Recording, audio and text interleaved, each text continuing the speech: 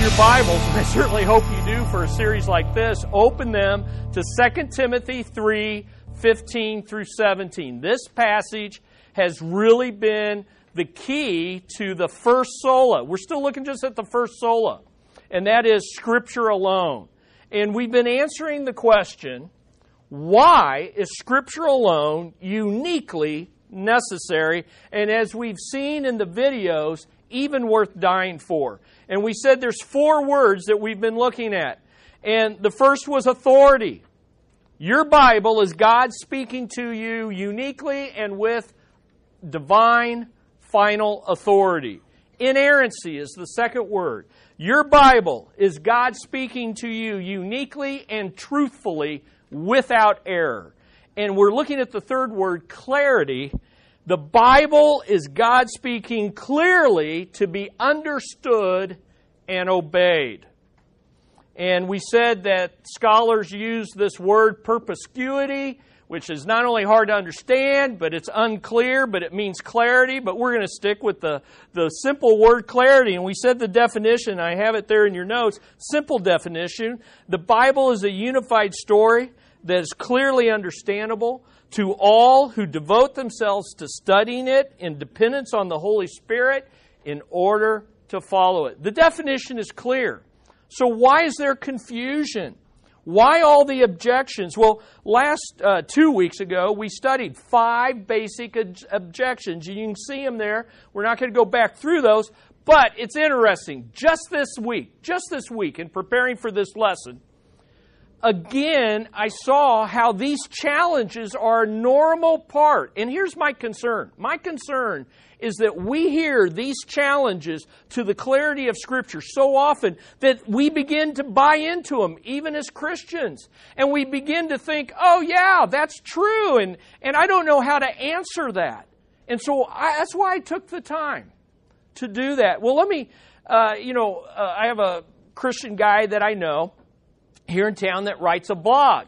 And so I responded to the blog. It was something on creation. I respond to it. And usually if I respond to something on a blog, I'll mark notify me of anybody adding to it so I can keep up on the thread or see if, I need to clarify anything that I said. And so this is over a year ago or more. And so this week, just happened this week, it popped up to say, hey, someone continued to comment on this blog that I had commented on. It was written by a Christian affirming Christian values. Well, the guy's name is Matt. And here's Matt's response. Let me begin by saying I am not an atheist, just a medical student and a scientist. Now, right now, we know where he's going. Okay, I'm not an atheist, but I'm smart enough and bright enough to not believe what you believe, okay? And sure enough, here's what he says. I don't deny the existence of God. It's almost like he's saying, I'm not that dumb. But I also don't take every word in the Bible literally, as though you couldn't be a med student or believe in science and do that. And then he says in parentheses, here's why. Since it was translated several times and written down by men who are flawed. Now right there is the attack on the authority of Scripture that we've been teaching about. If you followed in this series, authority, inerrancy, you know how to answer that. You know to say, hey, just because it's been translated several times does not obscure the clarity, does not destroy the authority, and does not attack the inerrancy of what God originally said. And it was written down by men that were flawed, but they were carried along by the Holy Spirit, and He ensured that. So you can answer that. He goes on and he says this. Your statement that the Bible should be taken literally is opinion. Boom! You're in postmodern attack on the authority of the Bible. Your statement that the Bible should be taken literally is opinion. There are 2 major schools of thought on the Bible, shared by devout Christians the world over. For a medical student and a scientist, he sure is an expert on theology all of a sudden, right? So here's what he says. While many believe that the Bible should be taken word for word, which is a total, there's a whole issue here about his definition of literal, but we can't get into that. He says should be taken literally, word for word. An equally great number of faithful Christians believe that the Bible is a series of parables constructed to teach people how to live their lives. As such, the idea of parables, rather than historically factual events, makes the values and teachings of the Bible timeless and applicable to the lives of people living today, thousands of years after the Bible is written. What he's arguing is because he says if it's parables, which are myths and stories that men make up, it's more timeless than if it was rooted in historical fact. And he's got it backwards. Historical fact is what makes it timeless and true, and the Bible isn't a whole bunch of parables and stories. There are parables in it, but it is a historical, progressive record of God fulfilling His purposes. And so I just threw that out there. I have a friend that witnesses very regularly in the workplace, and he said, "Yeah, I was witnessing to his boss, this lady, and first thing out of her mouth after he started witnessing, directing her to the Bible, yeah, but there's so many interpretations." Boom. That's an attack on the clarity of Scripture. Now, we don't need to attack back, but you don't need to be defensive anymore because of the series of lessons that you're learning. You can say, oh, there are a lot of interpretations, but the Bible is clear, and here's why. So let's take a look at it, at these challenges, as we said last time, to the clarity, all come down to two questions. Are the Scriptures clear enough to be understood with the help of the Scripture, with the help of the Holy Spirit? Are they clear enough? That's the first question. That's the first challenge. Second, are all believers capable enough? So is it clear enough to be understood, and are we capable enough to understand them? So let's take a look at it. What's clear about the clarity of the Bible? Here's number one. God has spoken clearly. It's that simple. God has spoken clearly in the Bible about what is necessary for bridging the gap to know and enjoy Him. And that word necessary is really important. He hasn't told us everything we want to know. He's told us what we need to know. You've heard need to know basis. Well, guess what?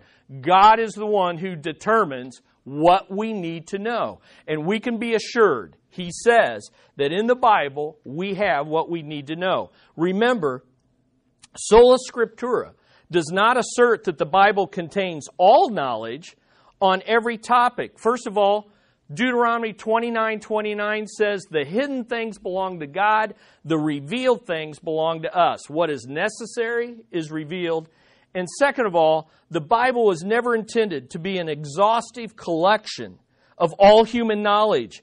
Instead, as we've been learning, it's our sufficient, inspired, infallible source on what we need to know regarding who God is, what He expects from us, what's wrong with us, and how we can be made right with Him and live for Him. That's what's necessary. And that's what we see in your Bibles there in 2 Timothy 3. So take a look at that. 2 Timothy 3, 15 through 17. So let's listen to what the Bible says. In fact, let's pick it up in verse 14. Paul speaking to his young disciple Timothy, Paul's last words. You, however, continue in the things you have learned and become convinced of, knowing from whom you have learned them, and that from childhood you have known the sacred writings, which are able to give you the wisdom that leads to salvation through faith, which is in Christ alone. Faith alone, Christ alone, according to the Scriptures alone. Verse 16, all Scripture is inspired, that is, God-breathed, the very words of God, by God, and are profitable for teaching, for reproof, for correction, for training in righteousness. Why? Verse 17, so that the man of God may be adequate, equipped for every good work. Just in these verses, 15, 16, and 17, let me show you just three simple things about the clarity of the Bible. First of all, verse 15, the Bible is clear enough to bring anyone, even a young child, to a saving faith in Jesus Christ. Verse 15, very clear. He says, look, you knew the Bible. You could understand the Bible from an early age. In fact, that word for child there is used elsewhere in 1 Peter chapter 2, verse 2, for a child still nursing at his or her mother's breast. That's how young. In fact, the Jews, Judaism taught that a child at the age of 5 could begin to be taught the law of Moses, Genesis through Deuteronomy. What am I saying here? What is God saying here? He's saying, look, from the young, as soon as they're able to read, understand, hear, as soon as they're able to talk, begin teaching them the Scriptures, because they're clear enough to lead your kids to salvation, which is why we have a children's ministry. It's why Randy with Awana, Pat and his crew, Gwen and her crew, the crew in the Discovery Hour right now teaching our kids, because the Scriptures are clear enough to lead anyone, even a child, to a saving faith. Can we say an amen on that? Amen. Yeah. In fact, most decisions for Christ are made when you're 18 or younger. Clarity of Scripture. Old Testament passages like Deuteronomy 6, the Shema, which says, "Hear, O Israel." And it's Deuteronomy 6 is the famous passage that says, "These words which I command you today shall be on your heart. You shall teach them diligently to your sons, and shall talk of them when you sit in your house, and when you walk by the way, and when you lie down, and when you rise up." Listen, the Word of God isn't meant for the classroom. It's meant for the home. It's clear enough to teach your children the Word of God. And then, of course, the classic New Testament passage on that is Ephesians 6. Children, obey your parents. And Paul begins to expound the commandments that were recorded there in Deuteronomy and in Exodus. And it ends with this: "Fathers, do not provoke your children to anger, but bring them up in the discipline and instruction of the Lord." I just want you to see, Timothy knew the Scriptures from a nursing child throughout his life, because that's how clear Scriptures are. Verse 16. Verse 16 tells us the Bible is clear enough to lead anyone to a growing faith in Christ. So it's not just for saving us, it's for growing us. And that's verse 16. The Bible is so clear that it's able to instruct you, rebuke you, correct you, and train you, which is a word for parenting. The Word of God wants to parent you to become a mature believer in Jesus Christ. I like what J.C. Ryle, I'm going to quote a lot from J.C. Ryle in this lesson. He has a chapter in a book called Practical Religion. If you get on our Facebook page this afternoon, I've got the link. You'll see it this afternoon. Here's what he says in this article. The chapter is on Bible reading. And he says this: "The Bible applied to the heart by the Holy Spirit is the chief means by which people are built up and strengthened in the faith after conversion. It's able to make them pure, to sanctify them, to train them in righteousness, and to thoroughly equip them for every good work." Wow. He goes on to say this, and I paraphrase: "Are you weary in soul? It can awaken you. Are you mourning? It can comfort you. Are you sinning? It can convict and restore you. Are you weak? It can make you strong. Are you pressured by unbelievers in the workplace? It can keep you from evil. Are you alone? It will commune with you." And Ryle says the Bible does this for all believers, the least to the greatest, the richest to the poorest. It has done it for thousands already, and it's doing it for thousands every day. My question is, are you in it? Are you allowing the clarity of the Word of God to speak to your heart on a regular basis? In fact, I think this idea of verse 16, of the Word of God instructing, rebuking, correcting, and training us just by reading it. I'm not talking about anybody teaching it. The Word of God will do those things to you if you read it. This is the reason why people don't get into it, both the believer and the unbeliever, because you know you're going to get spanked. But just like good spankings, you're going to get loved after that. You're going to get restored after that. You're going to get corrected. I really believe Mark Twain nailed it when he said this. It ain't the parts of the Bible that I can't understand that bother me. It's the parts that I do understand. And so when people get into the deep things or the difficult things of the Word of God, direct them to the main thing. Direct them to the clear things. What about John 3:16 do you not understand? And if they're a believer, what about 2 Timothy 3:15 through 17? Do you not understand? You see, the Bible is simple enough for the youngest child and profound enough for the greatest scholar to study for the rest of your life. I beg you in this lesson, be a lifelong learner of the Word of God. Because you will never plumb its depths completely, and yet it's clear enough to teach you something every single day. Can I hear an amen? Yeah.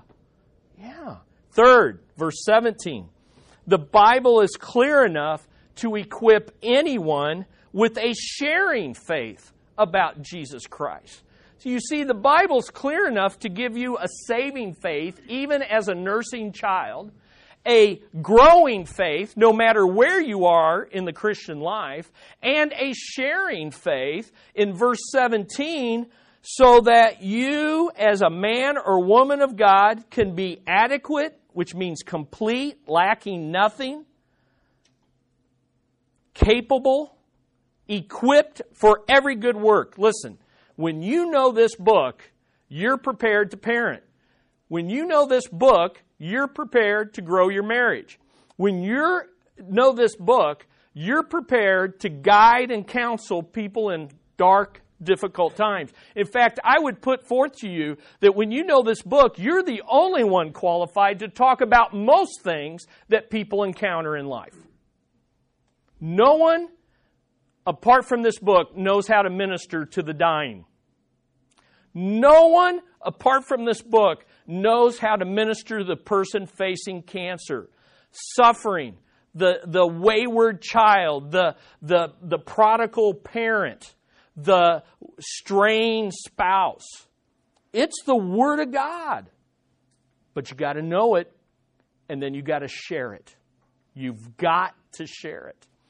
And it's clear enough to help people where they need it. I love this quote by the early church father, Gregory the Great, who once wrote, in a commentary he wrote on Job, no less, Scripture is like a river, broad and deep, shallow enough here for a lamb to go wading, but deep enough there for an elephant to swim in. That's the Word of God. Isn't that great?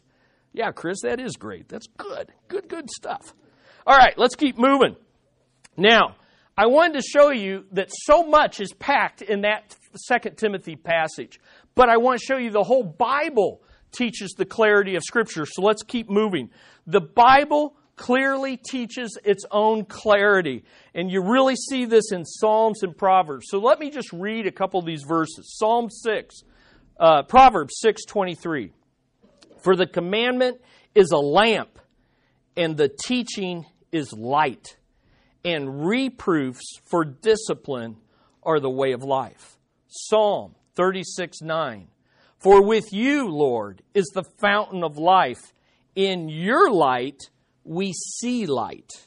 Psalm 119:105. A familiar one. Your word is a lamp to my feet and a what? A light to my path. Psalm 119:130.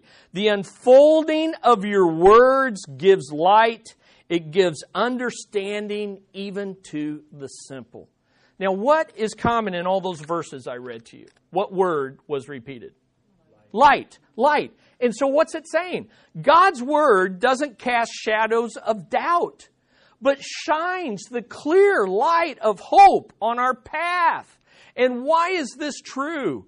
Because God Himself is light. And so when He speaks, He shines the light. He brings clarity to our confusion. He brings answers to our questions. He brings hope to our doubts. This is what the light of God's Word. And the reason He does that, because that's His character. So here's the second thing I want you to see here. The divine character of the Trinity guarantees the clarity of Scripture. The divine character of the Trinity guarantees the clarity of Scripture. And I just want to step back here, and I want you to focus now, and I want you to think. I know it's Sunday morning, but we can think. And here's what I want you to think about. Everything that we've seen, authority, inerrancy, and now clarity, the reason those things are true of the Bible is because they're true of the God who spoke the Bible. And here's what I want you to get. You can't separate this book from the God who revealed it. And yet today, everybody wants to separate the book because books are boring and dry and written by men supposedly and full of errors. Instead, have this relationship with Jesus. The sad pastor in Independence that's leading his church to deny hell is very repeatedly says in his sermons, Jesus is the Word of God. The Bible contains the Word of God and points you to Jesus, but you want to have the relationship with Jesus. You're separating the Word from the one who spoke the Word. And here's the fact. What you say reveals your character. And so if you're going to belittle the Word of God, who are you belittling? God who spoke it. If you say this book is full of errors, what are you saying about God's character? It's full of errors. If you say this book is unclear, whose communication are you judging? God who communicated. So I want you to see that the character of the Scriptures are tied directly to the character of God. And so here's three things I want you to see about the Trinity. And we're going to move fast. First, God the Father is the creator of language. I think He knows how to communicate better than us. You see what I'm saying? Do you realize that the very first thing God did with Adam and Eve was talk to them? He's the creator of language. He knows how to speak clear. Listen, God has spoken and He doesn't stutter. Okay? God has spoken and He doesn't stutter. There's so much here. I can't cover it all. But I just want you to think in terms of, in Deuteronomy 30. Deuteronomy is the second giving of the law. Moses, it's his last words to the people of Israel. The first generation has died in the wilderness. The new generation is about to conquer the promised land under the leadership of Joshua.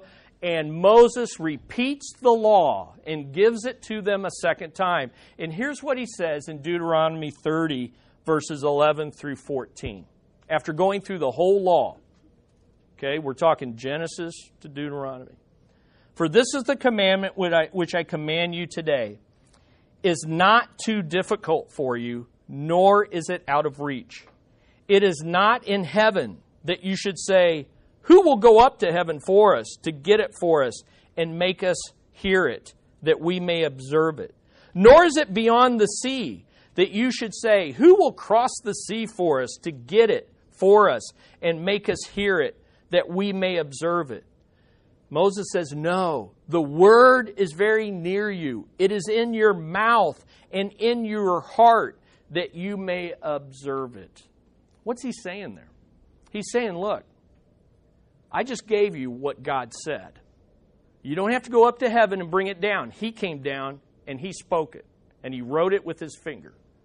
You don't have to go across the sea to get it. You don't have to do anything. God has spoken and He has spoken clearly. What you need to do is by faith receive it and obey it. You say, are you sure that's what it means? Yeah, because in Romans 10, Paul repeats these verses. And he says in Romans 10, "For Moses writes that a man who practices the righteousness which is based on the law shall live by that righteousness. But the righteousness based on faith," which was the Reformation truth, faith alone, "speaks as follows. Do not say in your heart, 'Who will ascend to heaven?' That is to bring Christ down. And who will descend into the abyss? That is to bring Christ up from the dead. But what does it say? The word is near you, in your mouth and in your heart. That is the word of faith that we are preaching. That if you confess with your mouth Jesus as Lord and believe in your heart that God raised him from the dead, you will be saved. For with the heart the person believes, resulting in righteousness. And with the mouth he confesses, resulting in salvation." Here's the point. God has spoken clearly. He's come to us. And what he says is clear. And what we need is a heart of belief and say, God has spoken truth. And I embrace that truth. That's what we are to do. So God has spoken, and he doesn't stutter. Secondly, God the Son, the living Word, relied on the written Word. God the Son, the living Word, relied on the written Word as his clear and final authority. Now this goes back with the pastor that keeps telling his church, Jesus is the living Word. This Bible does not just contains the Word of God, but it's not the Word. Jesus is the Word. So he's putting a divide between the written Word and the living Word. And you know what the living Word said? Go back to the written Word. And he said, the written Word will take you back to me. And when you come back to me, I will take you back. So it's a circle. Do you see what I'm saying? So you got the living Word, who is constantly taking people back to the written Word, and the written Word will constantly take you back to the living Word. But there is not this division as though once this takes me here, I no longer need the written Word. Are you with me? They are both the Word of God. And they both speak with authority. They both are inerrant. And they both are clear. And if you diminish this, you diminish Him. And if you properly understand Him, you will embrace and read and obey what He has spoken. Now let me show you this in the life of Jesus. 7 times in Scripture, Jesus says, "Have you not read?" And He's saying it to people that know this book inside and out. What He is saying is, look, you've read it, but you don't get it. Not because it's unclear, it's your unbelieving heart that is the problem. Have you not read? Well, of course I have. I'm a Jew. I was raised in it, like Timothy. Yes, but you don't get it because you don't have a believing heart. You're not confessing the truth in your mouth. Another time, he said, "Go learn what this means." And then he quoted Hosea. "I desire mercy, not sacrifice." What he means is, look, I know you've read it, but you need to understand it. It's clear. Why aren't you living it out? He said to Nicodemus on his nighttime little Bible study with the Pharisee Nicodemus, "You are Israel's teacher and you don't understand?" The point again and again, Jesus drives people back to the Word of God and He says, look, it's clear. The problem is not with the Word of God, it's with your understanding. It's with your lack of belief. It's with your lack of obedience. Remember Luke 24, what the risen Lord said to the 2 disciples on the road to Emmaus? He could be speaking directly to you and me. "You, how foolish you are and slow of heart to believe what the prophets have said." You see, it's our foolish heart and it's our slowness to trust God's clear word that is the problem. I like these sayings. Nothing can be said so clear it won't be misunderstood. And no one is so blind as he who refuses to see. The Scriptures are clear. We're the blind ones. We're the ones who refuse to understand. And then finally, we're without excuse because God the Spirit, the teacher of truth, makes the Scriptures clear to those who submit to Him. The Spirit who not only inspired what was written, but illumines the heart of those who read it. Isn't that beautiful? We talked about the dual authorship of Scripture. Well, who's the ultimate author? God Himself. Guess what? Via the Holy Spirit, you have the divine author in your heart as you read what He wrote. So when you come across something you don't understand, what should you do? Wouldn't it be great? How many of you like The Lord of the Rings? Yeah. How many of you like C.S. Lewis? Yeah. Who would love to read The Lord of the Rings with Tolkien sitting next to you? And you could ask him, and you could say, now, what's going on here? And why did Frodo do this? And wouldn't Bilbo really actually do this? And he'd explain to you. Who wouldn't like to sit and read the works of C.S. Lewis and say, now just expound to me. Make this a little clear. Some of your stuff's good, but it's hard to understand. Could you clarify that for me? Listen, folks, that ain't going to happen until you get to heaven. But here's the good news. You can read this book right now, and the author is living within you, and He, the Holy Spirit, the teacher of truth, will explain. We have the mind of Christ. 2 Corinthians chapter 2. We have the mind of Christ, and He will illumine us. And then, finally, the apostles clearly put clarity into practice. The apostles. So we have the entire Bible. We have the Trinity, and now we have the apostles. Paul's entire missionary calling was based on the clarity of Scriptures. Here's what God said to him. God said, get up, stand on your feet, Paul. For this purpose I've appeared to you to appoint you a minister and a witness, not only of the things which you have seen, but also to the things which I will appear to you. Rescuing you from the Jewish people and from the Gentiles to whom I'm sending you. So this is Paul's missionary commission by God Himself, by Christ Himself. And here's what he says, verse 18.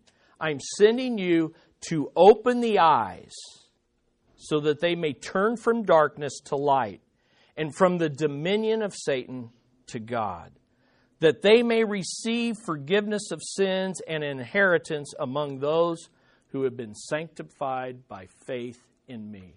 The entire missionary enterprise that we read about in the book of Acts, all of Paul's 13 epistles were written to open eyes to the clarity of what God has spoken. That's why we can have world outreach celebration. That's why we can go beyond borders, because wherever we go, God is going to open the eyes of the blind to see what God has clearly spoken in His Word. But we've got to send people to Mongolia. We've got to send them to England. We've got to send them to every people group to take this book with its authority, its inerrancy, and its clarity so that God can open eyes. Think about it. Someone shared the Word of God with you, and God opened your eyes to what one moment it was obscure, and the next moment, by God's grace, it was clear, and you were converted and given a desire to hunger for this Word. You should be like grinning and saying, yeah, that was exciting. I remember that. And it really shouldn't be that long ago, because this week you should have had that experience in the Word of God. This week, God should have been opening your eyes to His truth. So, what's clear about clarity? God has spoken clearly. The passage in Peter is interesting. The passage in Peter, just briefly, talks about, Peter says, yeah, you know Paul, he writes Scripture, and some of it's hard to understand, but then he goes on to rebuke people that twist what he says. So this is important. Just because there's things hard to understand doesn't mean that by hard work and diligent study and time walking with God that you won't understand it. Difficult passages do not undermine the clarity of Scripture. Are you with me? Hard to understand? Yes, at times. Keep studying, and let's move into that now. So that raises the question. If God has spoken so clearly, are we capable to, we're blind, we're human, we have sin nature, even as believers. Are we incapable? So let's look at it. Well, first of all, look at 2 Timothy 1:5. 2 Timothy 1:5, Paul says this to Timothy. 2 Timothy 1:5, "For I am mindful of the sincere faith within you, which first dealt in your grandmother, an old lady, and your mother Eunice," never call your mom an old lady, "and I am sure it is in you." So you've got this guy. Yeah, I'm not calling you an old lady.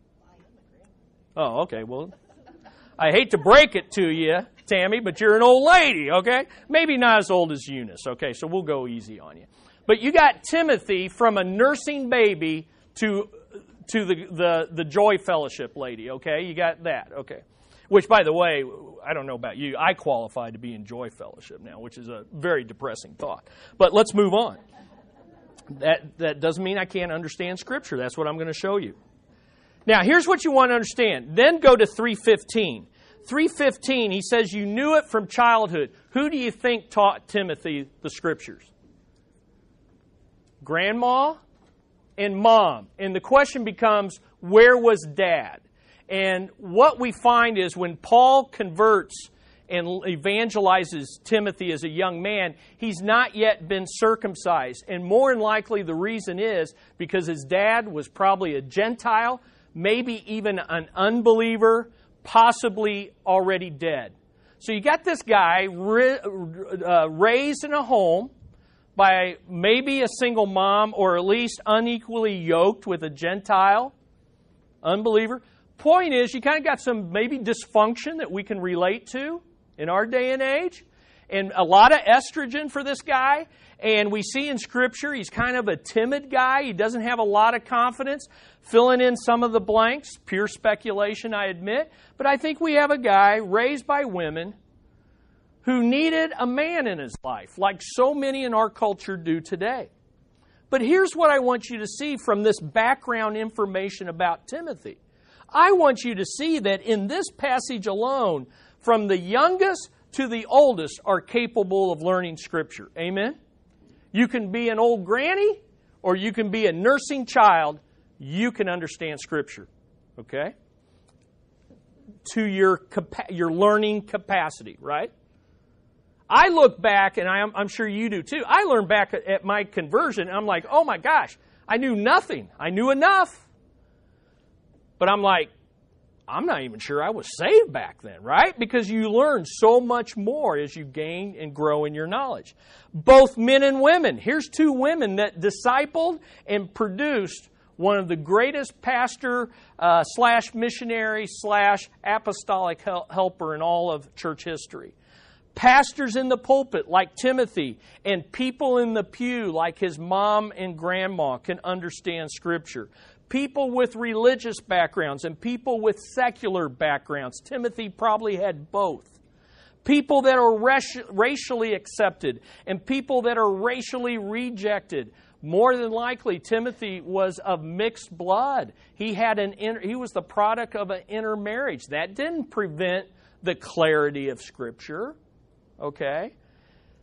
People with put together functional families and falling apart dysfunctional families, like maybe his family was.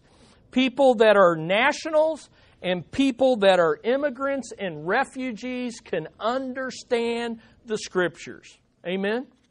We need to be reminded of this on the eve of our World Outreach celebration. We can go anywhere in the world with this book translated in their heart language, and they are capable, with the help of the Holy Spirit, to understand this. The question is, are you and I giving sacrificially so people can go? Are we giving sacrificially so people can translate the Scriptures? Are you involved in this most important work in the world of getting the clarity of Scripture to those who are blind like you once were, to those that were deaf like you once were? Amen? That's why we have World Outreach. Now, here's something interesting that is so interesting, we'll save it for the next message on the sufficiency of Scripture. But I want to plant this thought in your head, and it's simply this. We've seen today that the Bible is clear enough and anyone is capable enough to understand and obey God's Word with the help of the Holy Spirit. And so the Bible answers yes to both these questions. But I want you to think about how it answers yes, because I want you to think of two things here. God links clarity to His ability to do what He has spoken. Here's the good news.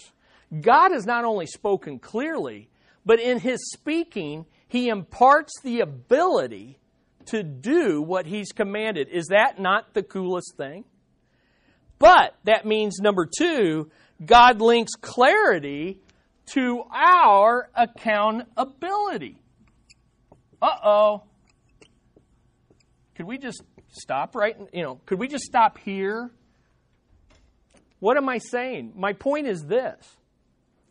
If God has spoken clearly, clear enough to be understood, then we are accountable to do what? To obey it.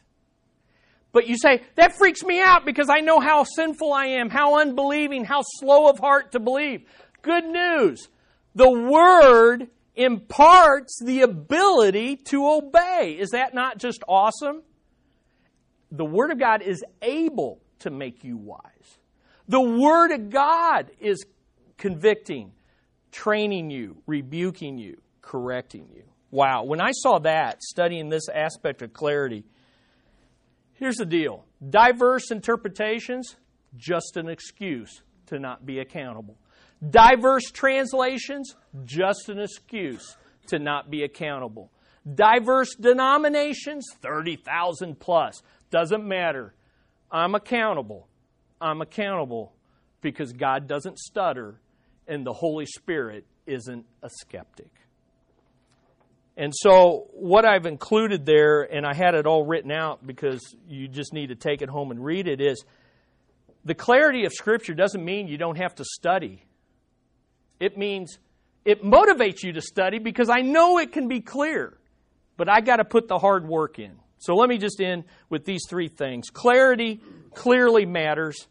Humble yourself before the clear written Word because God has stooped to speak to you. Humble yourself. Humble yourself. 2, hunger for the clear written Word. I have some quotes there from J.C. Ryle's article. I have the link for you. It'll be up on our Facebook page. Read that chapter.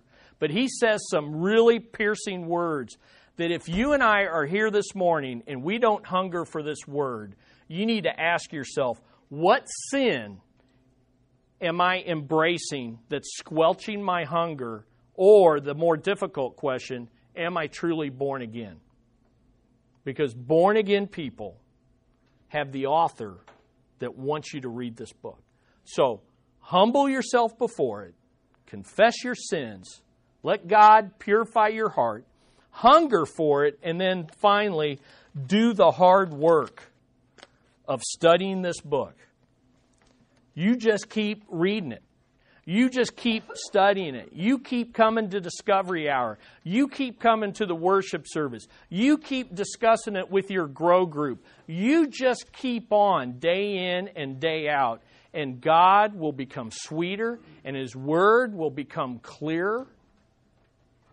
And you're going to grow. Amen. Is that just good stuff? Man, I am just like, okay, every year for the rest of my life, I want to teach at least once on the clarity of Scripture because it's so powerful. All right. Come this week.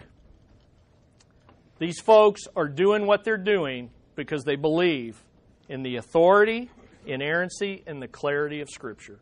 So let's go to the Lord. Father, we come, and I know we covered a lot of ground, but there's a lot to cover.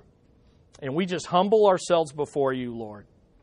Forgive us for our laziness regarding your word. Forgive us, Lord, for not picking up the book and reading it in so many versions, so many sizes, so many platforms, digital, written, streaming, downloading, apps.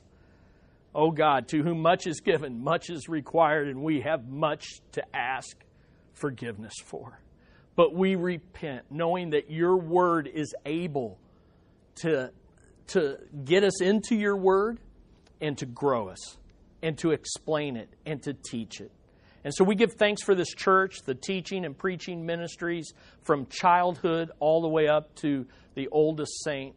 And we give thanks, God, that we together can learn the clarity of Scripture. May we read it this week, even this busy week of World Outreach. May we read it and grow thereby. I pray this in Jesus' name. Amen. Amen. Encourage someone on your way out. Encourage them in the Lord.